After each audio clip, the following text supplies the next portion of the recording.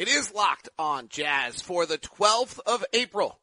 Previewing the Rockets, Ben DuBose of Locked On Rockets stops by, and we'll have you ready for Sunday's Game 1. It's all coming up on today's edition of Locked On Jazz. Pow!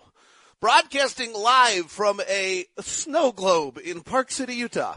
How about that on April 12th? Bet you it's not doing that in Houston. How you doing? I'm David Locke, radio voice of the Utah Jazz, Jazz NBA insider. This is Locked On Jazz, your daily podcast on the Utah Jazz, giving you insight, expertise, lots of geeky numbers, hopefully making you a smarter fan, making it a better experience to be a fan, and making it so you enjoy the games this week more. If you're new to the podcast, thanks so much for tuning in. Our numbers were fairly mammoth yesterday. So a bunch of you are either new or returning to the podcast again. Thanks. We'll be with you throughout all of playoffs. Locked On NBA right now is incredible. Ben Golliver and I sat down, did a big picture podcast about the league. I thought it was great. And then Eastern Conference, Western Conference experts with the Locked On Podcast Network, guys that you can only get from our network and how it's been built, and those guys. So hopefully you grab those shows. Let's get into some of the nitty-gritty, and then Ben DuBose of Locked On Rockets will join us for the program to break down some of those things. All right, here is the nitty-gritty of what this series really comes to. It's pretty interesting, actually, and that is when you look at the way offenses are run in the NBA, and you look at the Utah Jazz, and there's a few things. So, shot quality. The Utah Jazz are number one in the NBA at shot quality. They're a little below average at shooting. The Rockets are number 4 at shot quality. Why is this relevant? Because one of the Jazz's biggest advantages every night that we've talked about throughout the year is the fact that the Jazz have this great edge in shooting and point distribution and shot distribution to 5 or 6 points. They get it a little bit here, but they don't get it as much as usual. The same is true for the Rockets. The Rockets are known as the Moneyball team who have better shot distribution than mostly anyone, take the most threes, all those things.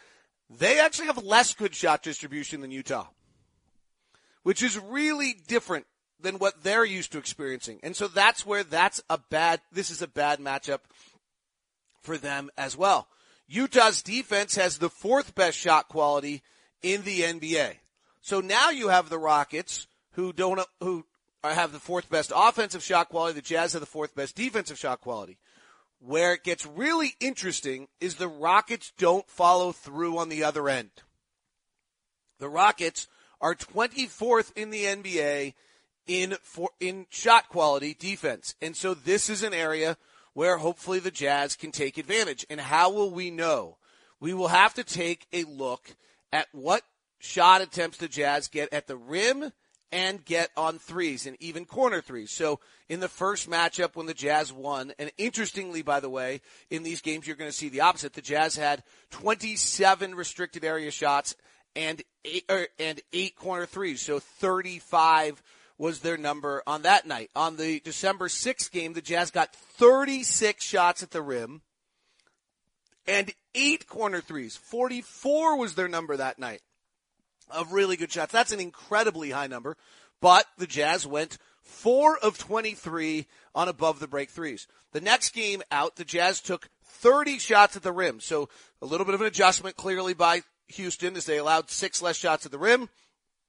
Adjustment by the Jazz. They took 10 more corner threes. So the number was 48 shots by the Jazz that were either in the restricted area or corner threes. That's an incredibly high number. They did lose that game. That's probably the best one to watch if you're going to go back and watch a game.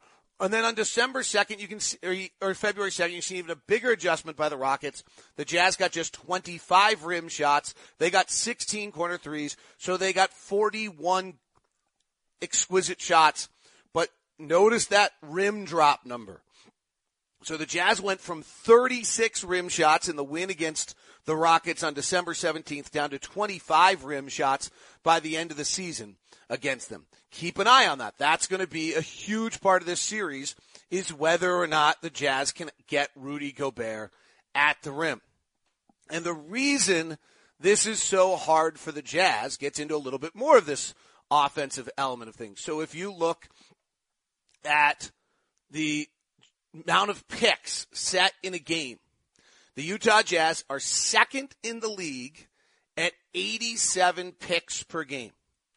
That only Charlotte with Kemba Walker runs more picks on the ball than anyone in the league. If you look at off-ball screens in the league, the team that runs the most off-ball screens, just for interest, by the way, so you know, is Orlando. So that's an interesting thing for them in their matchup in the first round with Toronto. That's something they do.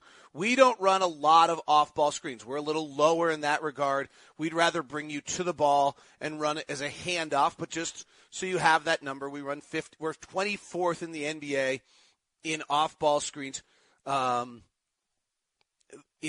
And that's who we are. Handoffs, though. So that's instead of an off-ball screen, we're going to run you the ball. We run 34 handoffs. So in a given night, on average, the Utah Jazz run 121 handoffs or picks. This is who we are. We run more handoffs than anyone else in the league. We run a higher combination of these two than anyone else in the league. Charlotte runs about 11 less handoffs than we do. So our 121 is the most handoffs or picks of anyone in the league. That's our entire offensive structure. This is where this gets interesting. Defensively, you can allow picks or not allow picks. Well, how do you do that? Well, by the time the Rockets switch everything, teams stop setting picks against them. And so the average Rocket opponent runs 64 picks per 100 possessions, call it per game. 64 picks, the third fewest of anyone in the NBA. And on defense, on handoffs, they allow the fewest. So the average opponent, by the time they play the Houston Rockets, only runs 83 handoffs or picks on a given night. But the Jazz usually run 121. The reason teams stop running those picks is because they don't work against a switching defense. And that's what makes this so interesting. Now, one thing I think is worth noting, and probably something for Quinn and the coaching staff to keep an eye on, is while that's what the logic tells you that it doesn't work, you know what? Houston, on these handoffs that actually take place, is not brilliant defensively. They're 14th in the league at defending handoffs. They're not brilliant at it. Maybe you're better off just continuing to do your thing. Against the handoffs, against the picks, they're not brilliant at it. In fact, they're middle of the pack again. They're about 20th in the league on defending a handoff. So, you know, teams bail out of this because of what they do with all their switching and the way they switch, and it makes it very, very difficult to play them. And in turn, you are left with less options than you would otherwise. Teams don't drive against them. For whatever reason, the same thing happens. They allow the fourth fewest amount of drives in the league. Guess who drives the most? Utah. So we're the number one drive team. They're the number 4 team at not allowing drives. This is where this is just a really tough matchup on us. It takes us out of almost all of the things that we want to do offensively. And that's what makes things awfully tough for us in this matchup and why it's so tough. All right, I'm going to look at Houston's offense in a second. We're going to go long today. It's playoffs. And then Ben DuBose is going to join us for an extended segment with Lockdown Rockets. Today's show is brought to you by Murdoch Hyundai. I have got to tell you what. I am driving the Murdoch Hyundai Santa Fe. I actually want to pick up the phone and call Blake today and just say, it's incredible. I was down at Channel 2 filming for Dave Fox for KUTV. That will be on today on their other station. And I just got back in the car. I was like, this thing is awesome. It really is. So it's good looking, great space inside. It's an SUV, decent size. Doesn't feel like it's huge, but it's got great size. I don't have the third row seats. The technology on it, it's incredible. It drives itself. Like, it really comes closer.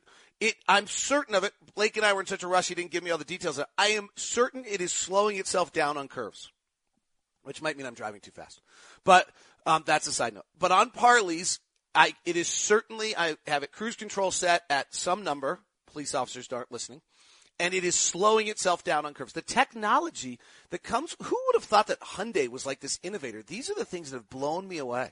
Plus, if you go to Murdoch Hyundai at 4646 South State Street, you end up with the Murdoch guarantee of a no regrets policy, making sure that you have a fabulous experience with them. You get car washes for life, oil changes, safety inspections, all these great things set up with Murdoch Hyundai. They are doing all extended service hours. They're going to make sure that you get this. Plus, check out the Kona. The Kona and the Tucsons are flying off the lots right now. The mini SUV Kona and the smaller size Tucson, those are both, they look sporty and they are rolling. It's at 4646 South State Street in Murray, also in Logan and in Linden. Today's show is also brought to you by Homey.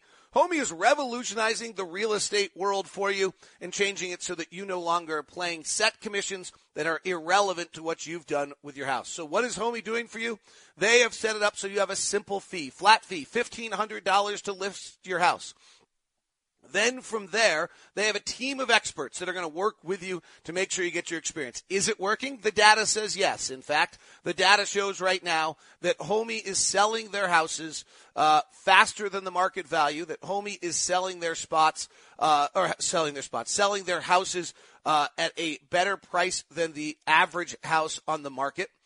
Those are the kind of things that makes you move your meter. Homey saves you a ton of money. They sell homes faster, and they sell homes at 99.3% of the listing price. That is what Homey is doing for you. So go find out more if you're about to sell a house and see whether the new system that Homey brings to the marketplace, the revolutionary system, is going to change your experience as well. Text Homey, H-O-M-I-E, or actually, that's not, text LOCK to 88588. Text LOCK to 88588, and then Homey will reach out to you. That's LOCK at 88588. And they'll take care of you. Look into it. Find out what Homey can do for you. All right, continuing on this road, here's the interesting one about the Rockets. The Rockets are the absolute contrast to the Utah Jazz. They run the most isolation of anyone in the NBA. They run 30 possessions of isolation a night. The next closest is 19 a night by Oklahoma City, and the Rockets are the best in the league by a mile. This is not great for us. You know why? Because when you look at defending isolation, this is the one thing we don't do well. We're 20th in the league at defending isolation. Why? Because there's no system to it. What we are is a system-based defense. The number one team in the league at defending picks in the NBA is the Utah Jazz. Number two is the Toronto Raptors, by the way. Number three is the Boston Celtics. Miami's not in the playoffs. Number four is Indiana. Number five is Golden State. Those are the best teams in the league at defending picks. The reason we're great at it is we're a system-based defense. We funnel people into Rudy. We get it done. The number one team in the NBA at defending, we're the 11th best team at defending handoffs, and teams run the most handoffs against us. So that's an area where we struggled early in the season. The scouting report got out that people are going to run handoffs, and so now people run as many handoffs as possible. And this is like another area where we're not great. Guess what? The Rockets are the best handoff team in the NBA. They don't run a lot of them because they run a lot of isolation. They're 26th in the league in running them, but they're the best handoff team in the NBA, which is maybe the one area where we have a little bit of a weakness. So the two structures of these teams definitely are causing the Jazz, cause this matchup to be unique and different. All right, Donovan Mitchell against the Houston Rockets this year. He had 38, 6, 23, and 26. He shot 27% from three. The thing that jumps out to me is Donovan for the year is a 40% catch and shoot three-point shooter and a 33% off the bounce three-point shooter. Since February 1st, he's 50% on catch and shoot, 36% off the bounce. But against the Rockets this year, 19 pull-ups and 11 catch and shoots. 19 pull-ups, 11 catch and shoots. So not a great ratio, right? So, and in the mid-range against Houston this year, he's 10 of 29. So he's struggled a little bit. I went back and watched all 30 of his three-point shots against the Houston Rockets this year to see what I might find out. Few things that were noticeable. Lots of off-the-bounce pick and rolls at the top on the pick comes because they're going to switch it. Rudy rolls. He does it fast before Clint Capella can step up because the Rockets defense wants to touch switch. If you watch them switch, they're stepping forward and they're touching the new guy that they're guarding so that there's nothing, it's an aggressive switch rather than a soft switch. And when he came off those pick and rolls, he's taking a bounce, stepping into a three from straight away, which probably isn't his best shot. It's an off the bounce three instead of a catch and shoot three. And he went 2 for 6 on those shots. 7 other times he got the switch and then he decided to go one-on-one. He made his first 2 and then missed his next 5 over the course of the series. That's not an area where he's great. So give the Rockets credit. They were kind of able to get Donovan out of his regular situation. What jumped out at me was there were a bunch of play calls that Quinn Snyder dialed up that were set plays that were really good actions. Whether it was a Ricky Rubio inbound to Gobert at the elbow, and then Rubio goes and sets the pick on Donovan, and because Harden's guarding Rubio, Harden doesn't really want to switch out on Donovan. Donovan pops out and gets a wide-open three. There was a great action where Mitchell tosses it to Ingles. Ingles then sets a pick on Donovan. Ingles keeps going, a pick from Gobert. Now they've had to switch twice. Donovan flares right side, and he's wide open. Now, the one that can be a little misleading on this is that I'm watching this and only seeing the highlights, right? And so, therefore, this team is extremely. I don't necessarily. Sorry about that. I don't know if that came through. I don't know whether or not, just because I'm watching the highlight, does that play work again, or do they run it 23 other times and it never worked, and that was the one time? Another great action. Crowder guarded by Harden goes to Gobert. Crowder sets a pin down for Donovan, and Harden doesn't come out. The theme here is maybe Harden not coming out. So maybe the Jazz, Donovan only got 4 stationary catch and shoots out of his 33s against the Rockets this year. Maybe the way is some more of these set plays. A lot of these were walk up, pick and roll. Derek's at the top. The defender goes with who is Austin Rivers in the play I'm thinking of. Favors rolls to the basket. Rivers goes with Favors because they switched. Nene doesn't come out. He gets a good look and he just missed it. But the Jazz inability to make the above the break three against the Rockets is probably predicated on the fact that those shots are a bit different because the Rockets are switching and the Jazz aren't able to get into their regular stuff. That's kind of the whole point today of the show. All right, Ben DuBose joins us next from Locked On Rockets to break it all down for us. Today's show is brought to you in part by the Barbecue Pit Stop. All right, I know I said I'm in a snow globe, but I'm going skiing today, so it doesn't feel like barbecue weather. But it is. It's time to go do the barbecue thing. And the Barbecue Pit Stop is going to bring you basically an incredible, insane, unbelievable barbecue hobby store. There are 3 locations, and I'm going to get it right.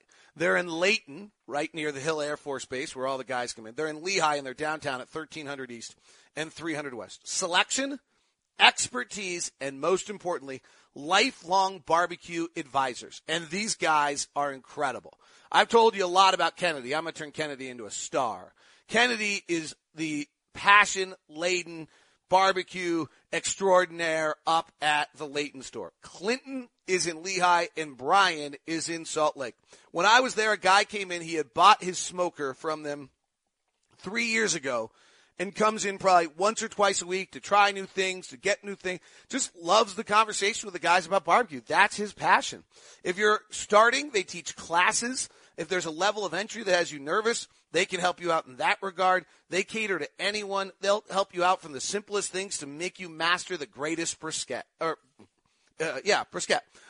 It is the Barbecue Pit Stop, located in Layton, also located in Lehigh, and also located in Salt Lake City at 1300 South and 300 West. It's the Barbecue Pit Stop. Here's my conversation with Rockets' Ben DuBose. Hi, I'm David Locke, host of Locked On Jazz. And I'm Ben DuBose, host of Locked On Rockets. Jazz and the Rockets will play the 4-5 series. We're previewing it here on Locked On NBA. And Ben, I think this one's interesting. One, because these are two of the hottest teams in the NBA. Two, because I actually think it's a bad matchup for both teams. The Jazz have had a hard time scoring more than anything else against the Rockets. And if I dig into the numbers, it actually looks like the Rockets, some of their less good games have been against the Jazz. I could see that. The primary issue for the Rockets this year now, their defense has gotten better in the final 24 games, but in terms of why they started 11-14, why the 65-win team really until the All-Star break was tracking to be a sub-50, the biggest difference is that they could not rebound the ball. And when you think the Jazz, you look up front, Rudy Gobert, Derek Favors, you think a very big physical team that rebounds the basketball, doesn't give a ton of second chances. So from the Rockets' perspective, I think they do a good job going back to the playoffs last year in these games of limiting Utah's opportunities on offense. The flip side is that where Houston is weakest, which is on the glass, that's a strength of the Utah Jazz. So to me, that's why it's kind of mixed in terms of whether it's a good matchup for Houston or not. People probably don't use this metric a lot, but to back up Ben's point, when the Rockets get 76% of their defensive rebounds, that's a pretty high number, but they're 25-2. So if you don't punish the Rockets on the defensive glass, you're in trouble. It's interesting because I think a lot of teams' instinct is to run back, get in transition, get set in the half court, not let the Rockets get fast break points, and so they don't go hit the glass. But if the Rockets' defensive rebounding is over 80%, they're 16-0. They're 25-2 when they're over 76%. The story on both these teams, Ben, is this turnaround. From the Jazz standpoint, the turnaround is very schedule-based. The schedule got very soft. They took advantage of it. They did what they were supposed to. And in turn, since January 1st, they're one of the best teams in the league. Since February 1st, both these teams are two of the best teams in the league. The differentials are 1 and 2 in the league, I believe. What is the story on the Rockets' turnaround? Largely, I think it's twofold. I think it's first, James Harden saved the season because when you look at how they started, and actually one of the low points, they dropped to 11-13. There was a game in Utah, I'm sure you remember in December, that they got beat by 35. They looked completely uncompetitive, below 500 heading into the 25-game mark. And then shortly after that is when Harden started his 30-point streak, reached 32 games. And even though they ended up losing Chris Paul, Clint Capella during that stretch, they not only stayed afloat, that's when they started their climb. And so to me, from Houston's standpoint, they needed something to save them, and that's what Harden's superhuman stretch did. And then since the All-Star break, that kind of kept them, it stabilized them. And then since the All-Star break, that's when they've gotten healthy again, Chris Paul, Clint Capella. That's when the defense has stabilized, going from really bottom 5, bottom 10 most of the year to top 5 over the final 24, 25 games since the break. And then at that point, that's been the closest thing to last year's Rockets, the 65-win group that we've seen. This is really a matchup of maybe the two best teams in the NBA since February 1st. The Rockets are the number 1 offensive team since February 1st, the number 5 defensive team. The Jazz are the number 3 offensive team and the number 2 defensive team after last night behind Orlando. The Rockets are the number 1 team in differential since February 1st at 9.9, which is an astronomically high number. The Jazz are number 2 in the league at 9.0. There's nobody else over 8. The Rockets are 24-8. The Jazz are 21-9. And yet, I think most people see it as a mismatch because Houston has clicked in looking like the team they were last year, and Houston whitewashed Jazz in the playoffs last year. Do you see it as a mismatch? Slightly, but I don't see it as commanding because of the rebounding thing we discussed earlier. I think, to me, that's the one bugaboo that Houston has consistently had that gives them trouble. And I said it after they lost to the Thunder, a game Tuesday night that would have given Houston the 2 seed. They had everything to play for. There are still, especially when the matchup is tough, these offensive lulls that Houston can go into. And while I don't think the Jazz are quite as athletic and long overall as the Thunder are. They do share enough of the same characteristics that I'm not going to say that it's just a commanding lead. Generally speaking, I think it's a good matchup for Houston only because having watched this a lot the last 2 years, I'm just not sure the Jazz have it in them to score enough points. But given what Houston's weaknesses are, it kind of goes back to what you said earlier. It's not an ideal matchup for both teams. And I've seen enough from Utah on the glass and defensively that tells me that while I think Houston probably wins the game or the series, I don't think it's a commanding edge by any means. It's a bad matchup for the Jazz because the Rockets switch everything, the Jeff Bzilic defense, and the Jazz are the team that run the most picks, the most handoffs, and if you're running those picks and those handoffs and they're switching everything, it doesn't really do anything, doesn't give you the advantage. Is the Rocket defense, that switching defense that caused the problems last year, that Jeff Bzilic came back to fix, back on switching all the time, or are they playing different styles? They're primarily still switching. The biggest difference this year is that they're dropping Clint Capella more. Part of the reason, I don't know if he came in heavy or what, but to start the season, the first 20 games, and they got in that horrible start, Capella, and when people think of the Rockets playoff run a year ago, they often think of Capella switching on to even like the Steph Currys of the league and holding his own. He was getting routinely burned. So in an effort to help the rebounding issue and also to mitigate Capella not being quite as quick laterally, they've basically been switching 1 through 4 this year and dropping Capella as the 5 to help with rebounding. Now, that's not 100%. They do at times still have Capella switch, but that's the small distinction. They do still largely do the same things as far as switching. They're just not quite as aggressive with Capella's role in it as they were a year ago. I think the reason it's not a great matchup for the Rockets, at least statistically, is that the Jazz warp the Rockets shot chart and force them into more mid-range shots than about anybody does. Obviously, Gobert's able to drop. They deny three-point shots better than any team in the NBA.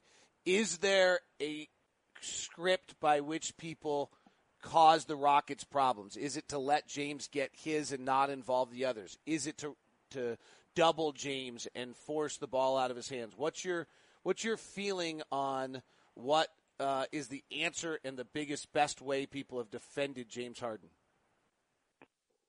Generally, I think it's to swarm and make other teams beat him. We were talking earlier about the record, which is a bit mixed, about Harden's usage and how well Houston plays when he gets a certain number of touches or shots. And when you look at the chart, you would see kind of the in-between range is when Houston has some of its most struggles. I think it's always misleading because the highest games that Harden had usage-wise and when the Rockets won, that was that sort of outlier stretch from December to January, like we were talking about, that Harden was just out of his mind. He's still really good, but he's not that guy. It's not fair to hold him or anyone to that expectation. So generally speaking, if you take out the outlier stretch, the Rockets, they're at their weakest when you stop what they do best, which is James Harden. You put up at least some resistance, and you make other guys beat you. In the case of what Houston has now, what's interesting about this matchup, so many of these between the Jazz and the Rockets were early this season.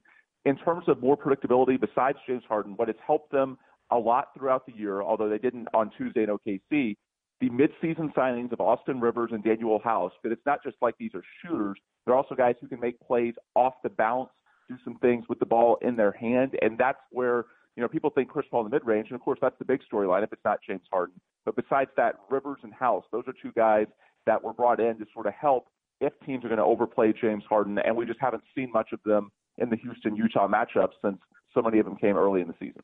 All right, I've got some geeky notes for you here. You ready for these, Ben? I think they're interesting. They back up a little what you said. Houston's 12 worst offensive games of the year. Now, 4 of the 12 happened when Carmelo was still on the team, so to some extent, really, those shouldn't count. But just keeping those in for a second, the second worst, 5th worst, and 9th worst were all against the Jazz. One of those with Carmelo. You take out Carmelo, then the single worst outing of the year offensively for the Rockets was on December 6th, and the December 17th game becomes the 5th worst, so the 1st and the 5th. And where this becomes most interesting to me is when you look at So that's on one side. That's the Rockets' offense.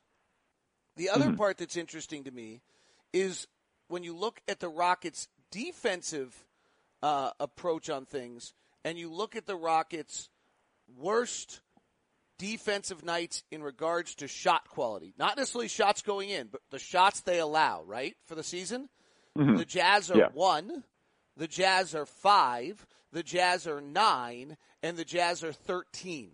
So the Jazz had 4 of the 13 games in which they got the best looks against the Rockets defense. Now, they didn't make the shots. The Jazz missed a tremendous amount of shots against the Rockets. But to me, that's where the Jazz actually tax the Rockets. They may not have the personnel to do it, but systematically they tax the Rockets. The big question to me, and I think the final question, where is Chris Paul as a player right now? A lot better than he was early in the season, but the big question, and it's going to play into the data that you were just saying, is how much can he generate separation, especially in the mid-range game? Because you look at his final numbers, I think he made 5 of his 9 threes, like 24, 8, and 6, that finale against OKC. If you just look at the box score, you would say he's great. And by and large, he was. I'm not trying to talk down on the guy. But generally speaking, what happened is that he basically got hot from 3, made a lot of really difficult looks. When the Thunder really put the clamps on in the fourth quarter, and the Rockets talked about their offensive lull earlier, that has been an issue at times, going back to last postseason, they didn't really try to let Chris Paul take over and use the mid-range game. And you could say that, well, Mike D'Antoni's been sick. He wasn't out there. Maybe it was just a bad read on the situation.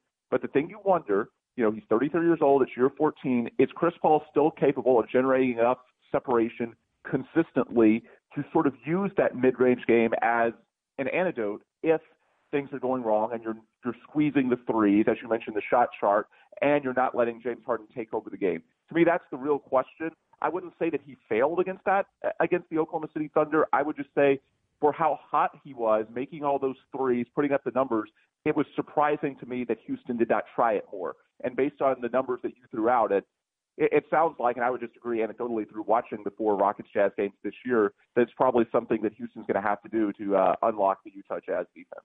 And I don't know that the Jazz have enough offense to beat the Rockets. That's you made the point earlier. I think that's probably the most accurate point of all. Is I'm not convinced that the Jazz have and I guess the question is the Rockets defense, which has been ranked, whatever I said earlier, I think 2nd or 3rd since February 1st, or actually 5th since February 1st. Is it really that good, Ben? I don't know that it's that good. They've got the benefit of a scheduling stretch, but I think it's legitimately good. I don't know if I'd buy top 5, but I would say top 10, yes. They figured a lot of things out. They still don't have the length that they had a year ago. I mentioned Rivers, House. They've gotten a lot more stable in their rotations. They're communicating better. They've made the switches. I don't know that I think it's the same as, Ariza and Ba Mute, that era, just because on top of everything else, they were so long, and that helped them to be not quite as much of a liability on the glass. But I do think they're legitimately top 10, top 5, what the metrics are, might be a slight sample size exaggeration, but they're good enough to where I think they're a consistent top 10, assuming they're healthy. Interesting to last year's series that Dante Exum was so key defensively, Trevor Ariza was so key defensively, and neither are in this series. Yeah, very interesting. And, there's a clip, by the way, on NBA Twitter, I don't know if you've seen it yet, of Pat Beverly appearing to give Jay Crowder pointers on guarding James Harden. I don't know if that's going to help, but it's a funny clip nonetheless. Well, I know. I'm just worried about the fact that Jay Crowder is now guarding James Harden when I saw that clip. That's all. Well, yeah, right. Like, that's what I mean. That means something went wrong defensively. I don't think Quinn Snyder expects to have James Harden guarding. Yeah, that caught me off guard too. I just laughed because you can't hear the words, but yeah, you can see if you read the context clues that that's definitely getting some pointers on Harden. But I agree, that's probably not the number one guy if you're the Jazz if you want to pick up James on a regular basis. All right, your thoughts or your key item, or what's your simple thought for the series that you think is probably the single most important thing? What version of Chris Paul? It goes back to the last point, because I think the Jazz, they have enough with defense and rebounding to hang around, and they're well coached enough, they're disciplined enough to where I think Harden could have a good series. It's not as free-flowing of a series like, say, the Clippers or the Spurs would have been, to where I think you can just have Harden go nuts by his regular season standards. I think it's one where to unlock the defense, you're going to need to test Chris Paul, and can he do the majority of what he did a season ago? So, I haven't made a final pick yet. I go into it thinking Rockets in 5, Rockets in 6, but really I just think that what version of Chris Paul, that's the difference in, can the Jazz, steal one of the first 2 in Houston and make this a long series, or, are the Rockets, I don't know that offensively they'll be dominant against the Jazz, but I guess the best way to put it is, can they score enough to where the Jazz and their offensive deficiencies become overwhelming? And to me, it comes down to, after James Harden, who are the guys that step up? And primarily that's Chris Paul. You can throw, as mentioned, Daniel House, Austin Rivers in there as well. But I think, given his stature, Chris Paul is the guy to watch above all else. It's an interesting point you bring up. Capella and Gobert both have a similar offensive impact. Harden and Mitchell are not quite the same, but they both have huge usage rates. And it may be a question of whether Chris Paul is superior to, and Chris Paul and or P.J. Tucker or whomever, Austin Rivers, whomever else, is superior to the Joe Ingles, Ricky Rubio, Jay Crowder, whatever group the Jazz. I mean, I think, and it feels as though that should be the case, that those guys are better offensive players. But it's a good point that to some extent maybe the big boys and the middle and the stars and with the ball in their hands kind of weigh each other out in those next ones. I'll throw one at you that I think is the key to the series. The last 2 matchups, which were both losses, interestingly, the Jazz, I'm a big shot distribution guy, broke the Rockets' shot distribution defense. The Jazz took 16 and 18 corner threes in those 2 games. If they can do that for the series, math is on their side, which is a rarity against the Rockets. What's also interesting is in the final 3 games that the Jazz and Rockets played this year, the Jazz shot 12 of 65 on above-the-break threes. 12 of 65. Wow. Is that because the Rockets do something in their switching defense where they can test them really well? Or did the Jazz just have really bad shooting nights? And if they do, if they do that, they lose. But if that's just a bad luck shooting nights and they shoot those better, then this series may be closer than people think. Ben DuBose. Go ahead. Your final thoughts. Oh, yeah. I was just saying, I think that matches the eye test of what I've seen, too. It just comes down to whether that's an outlier or if Houston just gives Utah a much more challenging quality of looks than what their normal numbers would suggest. And from my view, it's hard to say, not having watched Utah as much as you do, but I agree with you that makes sense in terms of whether it's a bad matchup, whether Houston's just got advantage of a couple of bad nights from the Jazz. Ben DuBose does great work with Locked On Rockets. Listen to him throughout the series. I'm David Locke. This has been Locked On Jazz, the host of Locked On Jazz. That wraps up Locked On Jazz. Go check out Locked On NBA, amazing day, and also follow Locked On NBA Net on Twitter and Instagram. Twitter is the collection of all of our hosts on one feed for you, so make sure you grab that. Instagram's always the biggest stories that are taking place as the local experts answer it for you. It's all part of the Locked On Podcast Network.